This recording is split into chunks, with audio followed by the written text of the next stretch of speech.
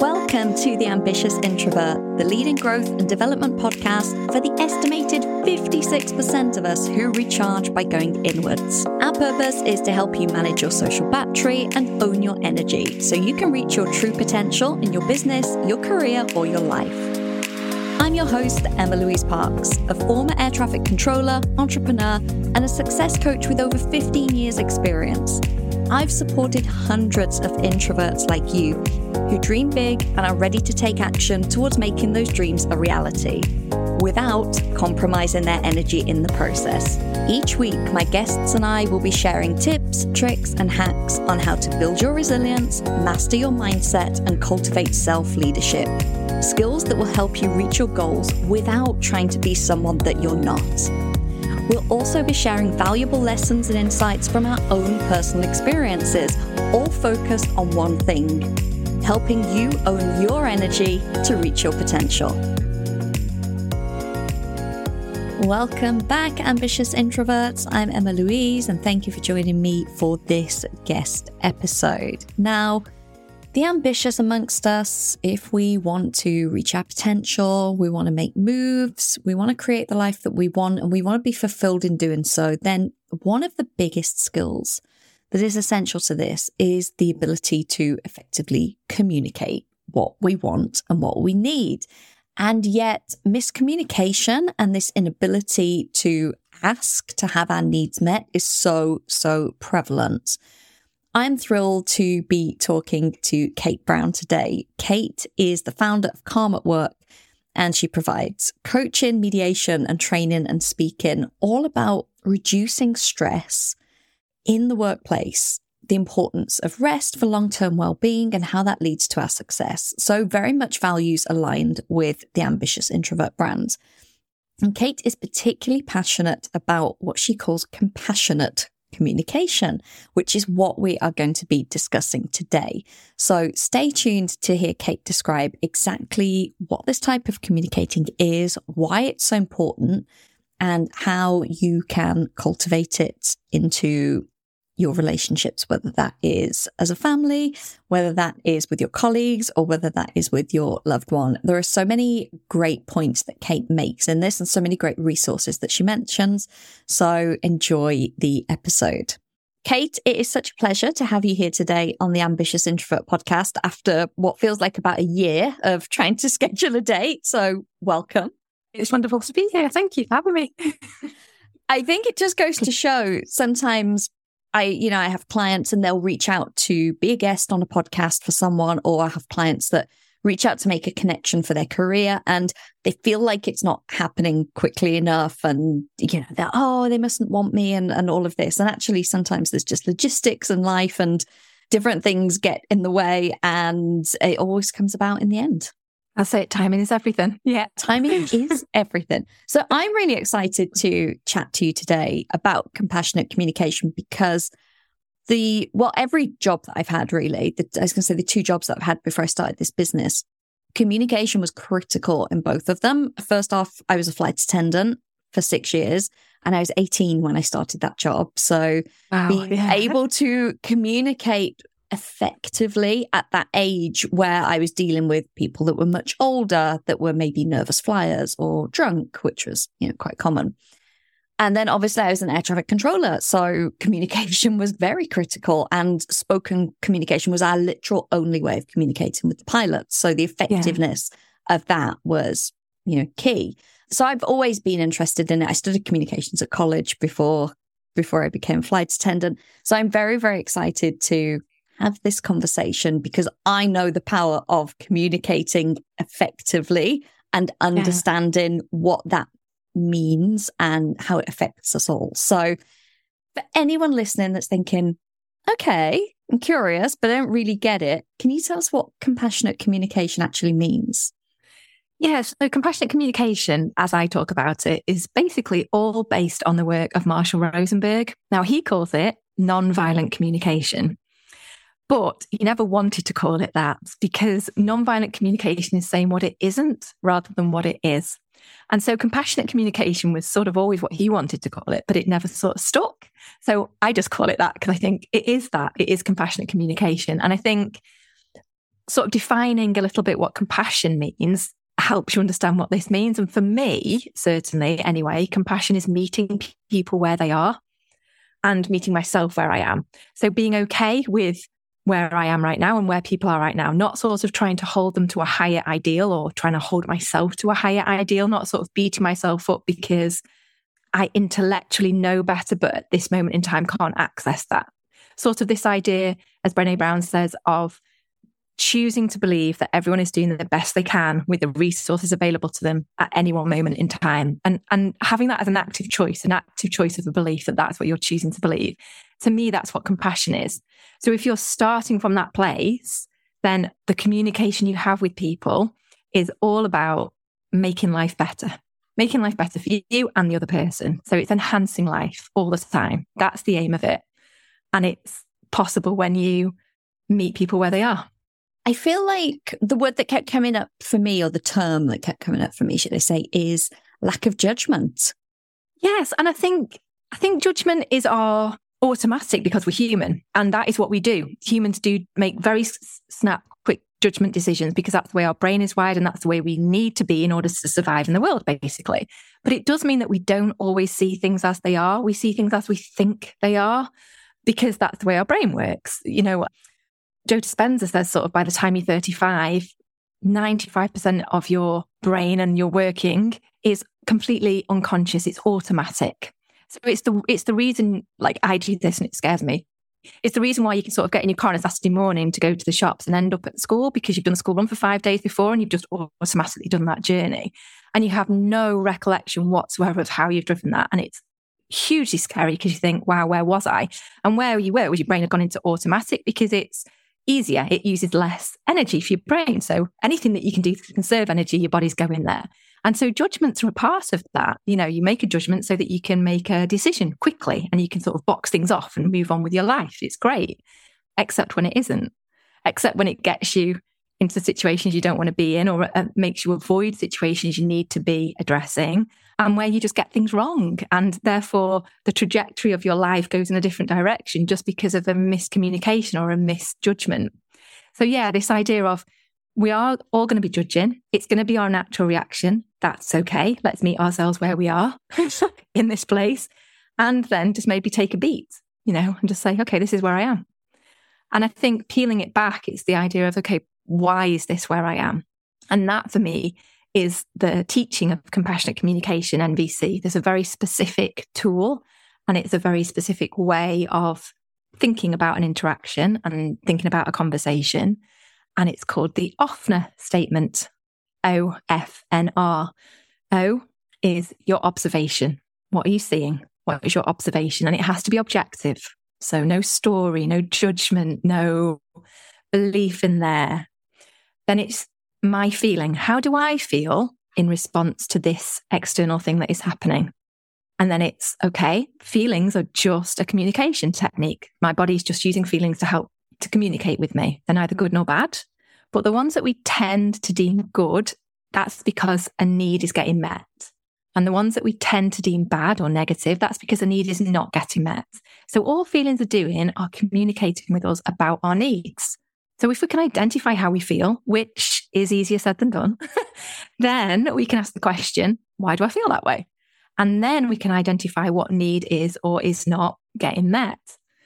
And once we can do that, which again sounds easier than it might actually be in practice, then we can say, okay, so what do I need to do? What request do I need to make? And who do I need to make it of? Is it of myself or is it of someone else to get that need fulfilled? Because once that need is fulfilled, my life is enhanced, my life is better. And that's the point. If we can fulfill needs always, everywhere we go, in every conversation, we enhance life, we make life better for everybody. And that's the point, really. I love it. And I think there's a big part of that, which is not being afraid to ask for what you need. Like you say, you know, I appreciate that's towards the end of the cycle, but ultimately you don't want to go through all of the points and then go, oh, but I don't want to ask, or I don't want to bother them, or I'm going to sound like an idiot if I say that. So I feel like there has to be not only this self-awareness and this observational awareness, but also a strength in that communication for you to say, okay, to get my needs met and for this to be a good interaction for everyone, I need to speak up. Yes, exactly that. And I think for a lot of people, they feel, or they have the story or belief taken in at childhood, probably. Most of these things tend to be taken in at childhood, of to get my needs met is a selfish thing. So I like to use an example, which is from the flight world, of where we can maybe flip this on its head. Yeah. So when we go on an aeroplane and they go through all the safety instructions and they say about the oxygen. If the oxygen has to fall, you put your own mask on first. And I think most people can understand why in a plane setting. So if I put my oxygen mask on and I'm, traveling with a young child, and in the time it takes me to put my mask on, the child has gone unconscious. Yes, it's going to be upsetting, but I can still reach an oxygen mask onto them and I can even lift them off the plane. However, if I do the reverse, because it's selfish of me to meet my needs first and I must meet their needs first, I put it on them and then I fall unconscious. What we then have is a very distressed child who can't help me. They can't reach to get a mask on me. They can't carry me out. And I become another adult casualty for the other adult casualties, the other adults who are not casualties there, to have to deal with. And I think on a plane setting, we can get our head around that. But then I think what we don't do is we don't take that into the real world. We don't realize that if we are not meeting our own needs, we become casualties for other people to have to deal with. And we start to expect other people to meet our needs for us. And what's most damaging, I feel, is that we often expect the people who really can't meet those needs, like children, to meet them. And it's how we perpetuate sort of generational cycles of things we don't want to be doing, really. So yeah, I think it's partly a mind shift change that your need is important. Fulfilling your need is important. And Marshall Rosenberg in his book, which I highly recommend, says, when we can give from a place of fullness and from a place of wanting to give, then it's true giving. If we give because we feel we have to, or we should, or we ought to, which are all words which are red flags in my vocabulary, like should, ought, have, then we end up frustrated and we end up not enjoying the people that we live with and that are around us because we start to resent them and we get frustrated with them. And it comes out in all sorts of ways that aren't actually related to the thing that's going on. And so it becomes a little untruthful because the things we tend to blow up about aren't actually the real issue. We've sort of let it go and let it go and let it go. And then there'll be a small trigger, that sort of straw that breaks a camel's back analogy. There'll be that small trigger that blows it all up. But that's not really what's going on. What's really going on is maybe you've got 10 years of unmet needs. But whose responsibility is it to meet those needs? Somewhere I see this in like the personal development space and where it's maybe not communicated very effectively is this talk of self-care and filling your cup like we're talking about now. Yeah. But they're very much like, oh, fill your cup, like have a bubble bath and treat yourself to a glass of wine or, do these luxurious things. And that might well be what filling your cup looks like to some people, but it's quite often, hey, like, don't feel guilty if you want to scroll social media. You deserve some me time. And a lot of the things that they're perpetuating are actually numbing or distraction techniques to take us away from what our actual needs are. And your actual needs might not be quite as sexy as, having a nice bubble bath with essential oils. It might be saying to your partner, hey, I just need you to recognize how much I've done towards the house this week or something like that. That, but we kind of skirt over that sometimes in the personal development space. And it's all like, oh yeah, just relax or, go to yoga and then everything will be perfect. And it doesn't address actually speaking up about actual needs. Yeah, absolutely. And I think part of the problem is we don't have the emotional language. So we don't have the feeling language and we don't have the need language. But there are lists. They exist. Lists are brilliant. So the Centre for Nonviolent Communication produced these lists. So you can literally print out a list of feelings and a list of needs and you can sit there and look at them and go, okay, how do I feel? And just read through them until the one punches you in the gut that you don't want to admit. That's the one. And then you go and you look at the needs list. Okay, I'm feeling this way. Why? What is my need? And it's really, really important to identify the need, because one feeling does not equate to a need. So for instance, I might feel angry because I am hungry. So my need is food. I would get angry if I'm too hungry. Absolutely. Same here. If I assume that every time I'm angry, I'm hungry and I eat, it won't necessarily help that. It won't necessarily fulfill my need, because I'm not always angry because I'm hungry. Sometimes I'm angry because my need for justice has gone unmet. If I just eat, that doesn't address the need for justice. And so the anger persists because the need persists unmet. And so in order to, and this is another way, when people say sort of feel your feelings and move through them and process them. And what does it mean? Well, it means figure out what that feeling is telling you and address that, because that is how you move through the feeling. That's how you allow the feeling to move through you and to move on, rather than getting it stuck in your body. And yeah, the needs are difficult to identify if you don't have the language for them. So get the lists is my number one top tip on this one. And you are absolutely right as well. We often say, look after yourself, self-care, well-being is a bubble bath. Well, it might be if your need is for alone time, or if your need is for sort of sensory input. But if your need is for, as you've said, to be acknowledged, to be recognized, to be seen, to be heard, to be understood, then going by yourself into a bath is not going to fulfill those needs. So you're going to feel no better necessarily when you come out of that bath, because the needs are still there, still unfulfilled, and you're still going to feel really annoyed at your partner because you haven't addressed those. You've had a nice bath, which is lovely, and you've maybe had a bit of time away from them, which might be useful, but you've not actually addressed the needs underneath. And it's so important to do that. Yeah. This is where self-awareness is the start of everything. I say this as a coach, that self-awareness is the first step to every change, every transformation. And nothing can happen without that, because you don't have a starting ground to go from if you do not have that awareness. So some people may come into a coaching relationship and they don't have the awareness. They're just like, I'm miserable, I'm unhappy, I want to make this change, or I want to get this promotion, or I want to start this business, but I don't know where to start, or I don't know what's holding me back. Other people have a lot of self-awareness already, and they're like, oh, okay, so I've identified that I have this story that I'm telling myself about doing this thing. And, both of those are fine, but you have to have that awareness. And that is so key, because as you say, you'll be trying to solve the wrong problem. Otherwise, yes. You'll be going in the bath to solve I'm hungry, which isn't going to work.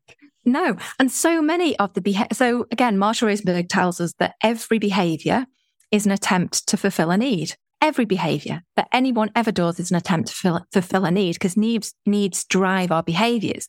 The problem is, so many of us are so disconnected from what our actual need is that the behavior we end up doing doesn't address that need, and sometimes can make it less likely that we get our need fulfilled.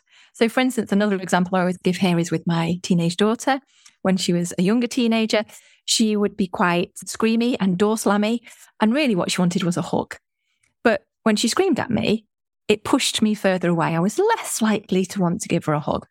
And, when she wasn't in that heightened state of emotion, we spoke about it. And I said, if you just say to me, I want a hug, I will always give you a hug. If you scream in my face, I am unlikely to do that for you.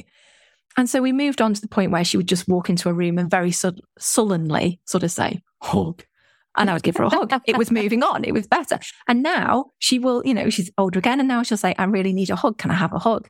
And it's just about identifying that the behaviors that we do need to fulfill those needs if we're going to make life better. I feel like it's not the same thing, but the 5 love languages is kind of similar to this. In this, people have different love languages of what they value the most. So someone may really value gift giving, and that's the way they show their love. And their partner might not. Their partner might be, physical touch is the thing. So, this person keeps buying all these expensive gifts to their partner, and their partner's not like responding and they're like, oh, well, I'm trying, I'm buying the gifts because that's what they would want.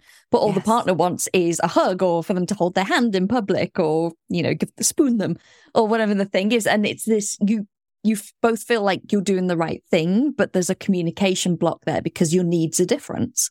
Exactly. So in that scenario, which is perfect, if the person who needed physical touch were to say, I have an unfulfilled need for physical touch, can I have a hug?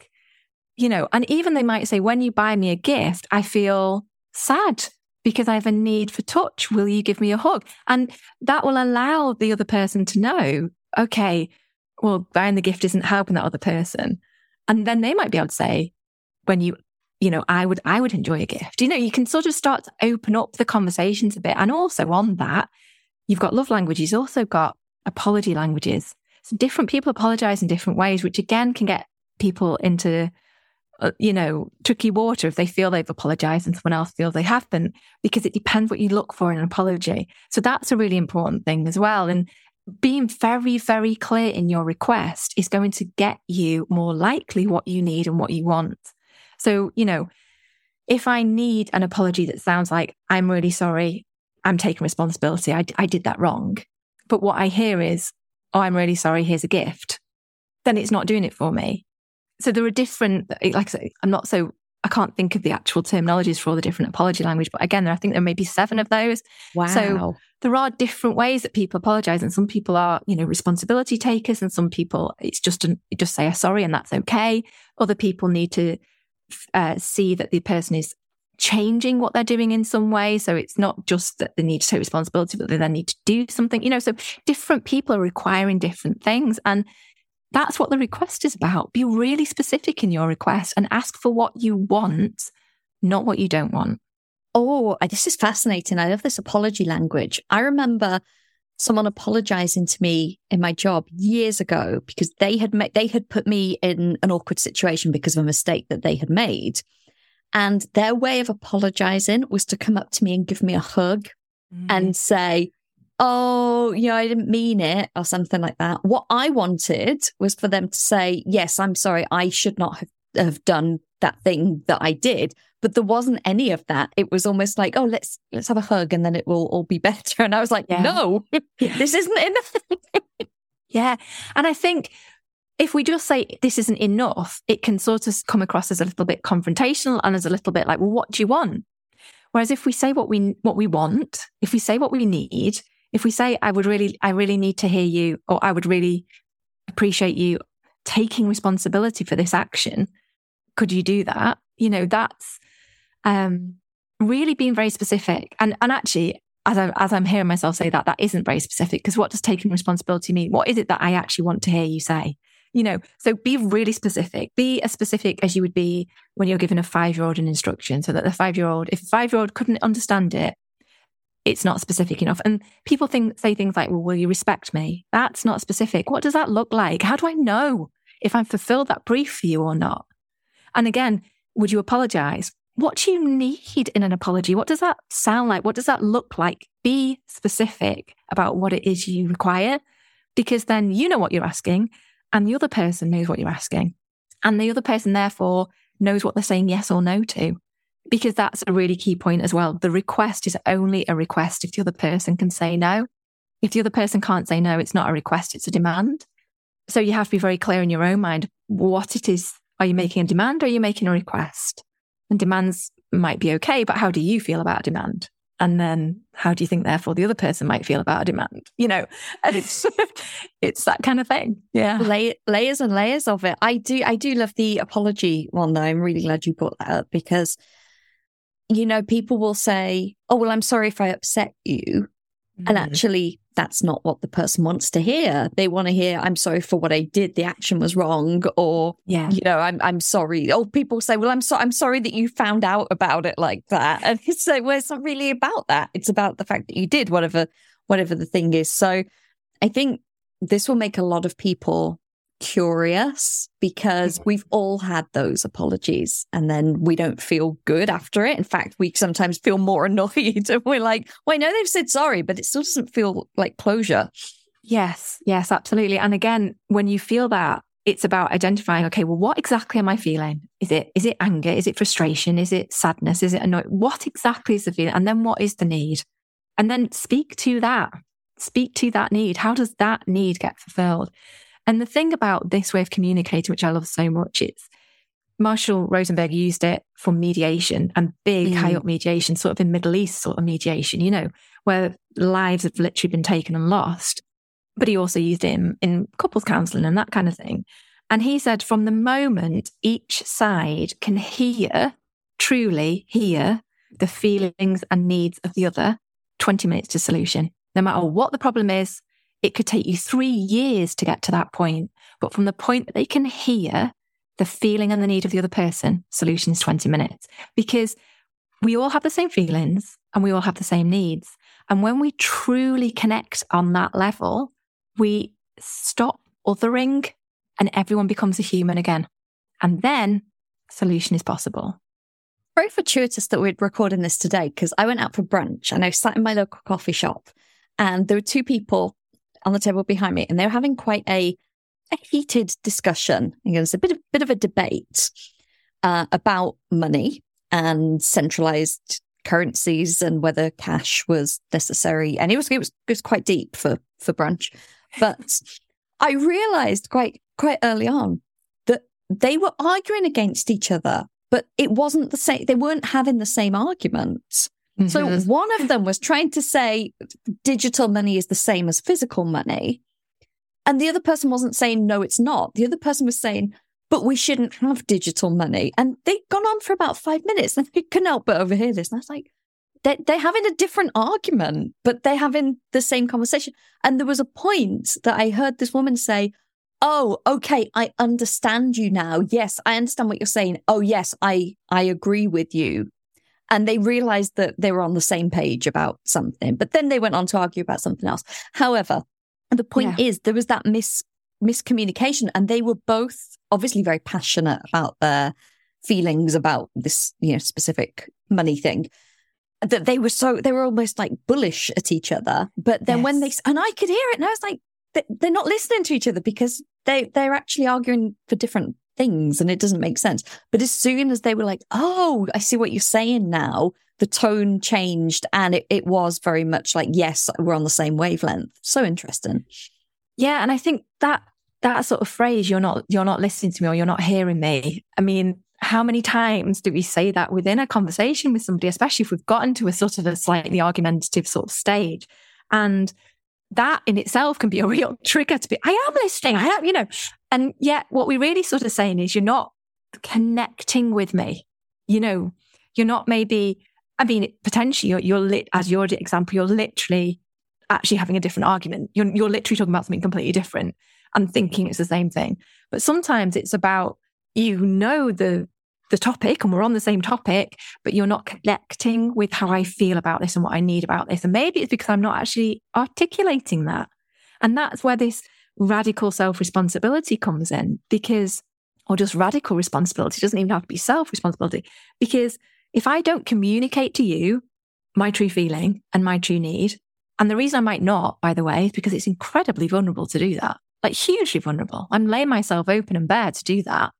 But if I don't do that, I can't expect you to know that information. And that's where we go wrong, because we expect the other person to know how we feel and what we need. And especially we expect it when we don't even know it ourselves. And this is what would happen so much when I was a flight attendant, is people would smoke in the toilet or drink too much or become a little bit aggravated, and they didn't know why. They would just they were acting up. And obviously we were trying to mediate and calm them down. And we're in this, aluminium tube at 35,000 feet, and it's not the best place for an altercation. But quite often the people were quite scared of flying. Mm-hmm. That was a very, very common one. And they either didn't want to admit that, especially, a grown man doesn't necessarily want to say, oh, I'm really scared of this. And it was about having a conversation and trying to maybe get to the root of it if we could. But some people weren't obviously going for that. But if not, to be like, what can we do to make this more comfortable? Because this situation can't continue to escalate. And quite often they'd be like, if you just leave me alone or something like that. And then it was like, okay, well, maybe that's enough to get through the hour of the flight or whatever is left. Yeah. But it's so interesting that it was quite often I feel scared or I don't like the turbulence or something like that. But how rather than communicating that, it's easier to have a drink or get a little bit angry. Yes, because if you are admitting fear, you then have, and then if you follow what I've just been saying, you ask, well, why am I fearful? Well, my need for safety probably is not getting met in a tube 35,000 feet above the ground. I don't feel safe. How can I fulfill that need for safety? And in that situation, maybe you can't. And therefore this disassociation from it all through drinking or whatever becomes a really viable option. And this is the thing, like the behaviors we do are an attempt to fulfill a need. They don't always make that happen. It doesn't, sometimes we're vastly away from that. But every behavior we have and every habit we have and every coping mechanism we have has been exactly that. It's been an attempt to fulfill a need, regardless of how well or not it's done it. And therefore, all the things we've done and all the beliefs we have and all the stories we have, they're all there to fulfill needs, to help us survive. They've all got us to where we are now, essentially. And I personally have a very different take on sort of shadow sides and that kind of thing to what I see as the general. My view is that we embrace everything because it's our past self that have got us to here. And that shadow side isn't something that we want to be shaming or ostracizing. It's something we want to be embracing and bringing in and saying, thank you, because you got me here. This coping mechanism got me to this point in my life here today. And I can say it might not get me any further, so it's time to change it. But if I shame it and deny its presence, I'm never going to move on. So it's going to be that unconscious in my brain all the time, driving me. Yeah. I feel like that integration piece for things like shadow work and inner child work and that acceptance is huge. And the same with ego. Ego gets a bad rep in the personal development space. But ego's there for a purpose. Ego does good things. I think the word has been associated with this, someone that's got an overinflated ego or, they're doing something from a place of ego and trying to prove themselves. But all of these things, like you say, they help us because we act in a certain way. We have patterns, we have behaviors. And then when we're able to see and highlight and say, oh, that's why I was doing that. Well, now I can integrate it and now I can, decide whether that's useful to me or not and move forwards from it. So yeah, I definitely see that with the shadow work, and it's all part of the human experience of learning how to, not just how to communicate, but how to live. Yeah, absolutely. Yeah. So you said about high level negotiation, like literal, like war zone negotiation. How can this be used in more of a day-to-day setting, say within companies or within a relationship? So within companies, I think it's the way to change a culture. So if a company embraced this way of sort of communicating, it's definitely a way to change a culture. It's a way to embrace conflict. It's a way to understand what is truly going on for everybody and to get a real deepening of interpersonal relationships. And given that 50% of all work-related illness is due to stress, anxiety, depression, and that like 64% of that is due to the work people do and the relationships they have with the people they work with, improving relationships and improving the work environment is going to have a positive impact, So I think that this is a really powerful and massively underused tool in the workplace at the minute. But it would look like, for me, things like the conversations that managers maybe have in performance reviews and that kind of thing, like the way those conversations perhaps are structured, but even just the day-to-day language, like when we're asking about, for instance, people tend to say, how are you? How are you? Yeah, great, fine. End of conversation. Well, what if the culture was that how are you is a genuine, real question? And I really want to know how you're feeling and what your need is right now. Because that is what I'm asking you. I'm asking you to connect with me and be vulnerable with me. But the only way I think that happens in a culture is when it comes from the top. So when the management adopts this more open way of being and stop, it's almost like, I understand in culture, in companies, if you're the manager, you've got responsibility and you've got certain things you have to do, but you're still a human. And if you lose your humanity, you lose the ability to connect with the people you are managing. And that strains everything and also can really affect the culture. So I think if it comes from the top, it filters down, and it sort of tends to be that way. And personally, within a family setting, if I sort of think of myself as the manager in the family, I'm giving myself that title. I love that. You just promoted yourself. I just promoted myself that I'm the CEO of this family. But when I learned this and I implemented this, I didn't have to sit down and teach anybody else about it. I just changed the way I spoke, and it changed everything. And everyone started to get on board with it. I didn't have to teach it. I just understood that if I was really clear with what my feeling and my need was and my request, then things went better. And other people, like my kids and my husband, started to notice that this was easier and this was a way that they could communicate. And I have gone on to, do a little bit more active teaching with them about how to do it. And I have used it to mediate between my girls, very effectively. And we've found out things that we would never have found out about how they're really feeling and what's really going on for them, and the stories they're really telling themselves about this external situation that seems very small but has triggered this huge explosion, And I think that's another key thing about using it in a workplace. People can start to be really seen.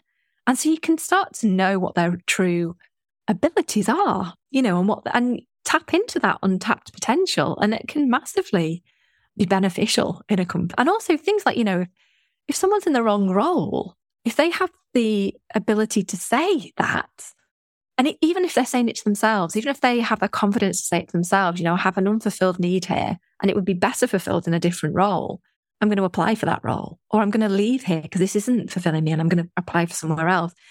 And if you're in a company big enough that you can move people around to where they're better suited and where they're happier and where their needs are getting met, then brilliant. But you're not going to know that unless you're having those conversations.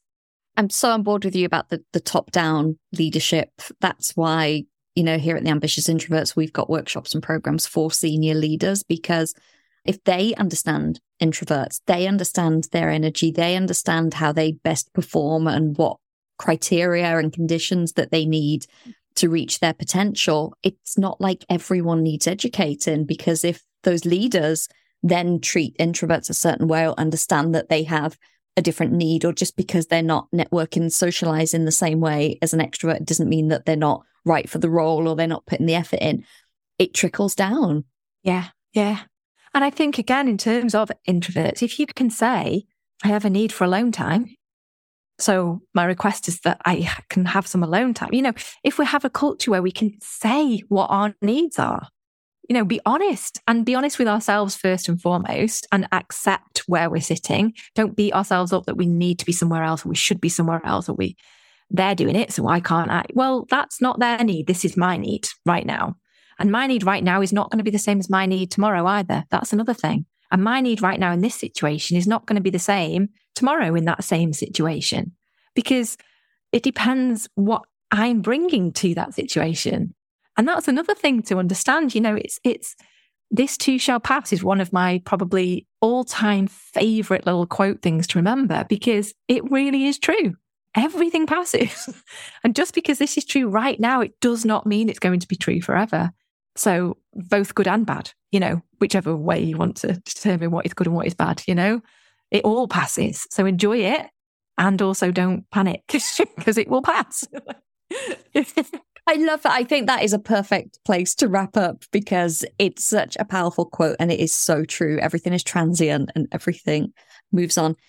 Kate, you have obviously shared some great tips with us today. You've also shared some great resources like the books and the lists. If you will send those over, I'll pop them in the show notes so everyone will have access for them. Of course, before I let you go, I am going to ask you, well, firstly, do you consider yourself an introvert? Yes, absolutely. And I actually have the same letters as you. I saw your things. I was like, I'm exactly fellow the same. INFJ. There you go. That's it makes sense. We like the same things. So I love that. Yeah. So as an introvert, how do you own your energy to make sure that you can work to your potential? So there were so many things I could have picked here, like so many things. But I think the thing that is so fundamental to me was when I really learned how to breathe. And by breathe, I mean breathe out, let go, release. So many of us breathe so tight and so high up in our chests, and we're sort of gasping for air and sort of holding and clinging on. And when I really learned how to exhale and be okay with that exhale, that more was going to come in and it was going to be fine, that really changed. Physically, I was very, very poorly. I had bronchiectasis, so I had a lot of chest issues and stuff, and it physically has helped me with that as well. But in terms of the energy, it's not always about taking in, getting more, grabbing, holding, tight, squeezing. It's that release, it's that relax, it's that rest. It's that moment of letting go. And also, really importantly for me, letting go of what is not mine. So letting go of all that energy that I've picked up that isn't my energy. It's not how I feel. That was somebody else's. Thank you very much. Not mine. And really just, letting it go. I love it. Exhale in like big capital letters. Kate, thank you so much for being here today on The Ambitious Introvert. I'll drop all of your links in the show notes as well if anyone wants to connect with you. And thank you once again for sharing all of your knowledge and wisdom. Thank you so much. Thank you for staying with Kate and I all the way till the end of the episode. I truly hope that you enjoyed all of the wisdom that she shared around compassionate communication. And maybe you can see some ways that you can bring this in and start to incorporate it and start to be really honest with yourself. Are you speaking up and asking for your needs to be met? Are you even 100% sure what your needs are? I think that this whole episode just raises some great questions for us to cultivate that even deeper self-awareness and start to recognize this is what I need and I'm ready to ask for it. So all of the resources that Kate has mentioned are linked in the show notes. And I really think this is just such a valuable topic, as I said in the intro, to be able to link to families, to colleagues, to businesses, to clients, to customers, to partners, in everything. The communication piece is so, so key. So thank you once again for tuning in. I hope that you enjoyed listening to this as much as I enjoyed recording it with Kate. And I will be back with you next week for more Ambitious Introvert. Thank you for tuning into this week's episode. I hope that you're feeling expanded to what's possible for you, motivated to take action, and inspired about how you can start to own your energy. I share even more tools and resources on my Introverts Only email newsletter. By signing up, you not only get early access to the Ambitious Introvert products and services, but you also get brand new podcast episodes delivered straight to your inbox every Monday, meaning you'll never miss your weekly dose of introvert-friendly inspiration. Sign up now at theambitiousintrovert.com/newsletter or click the link in the show notes. See you next week.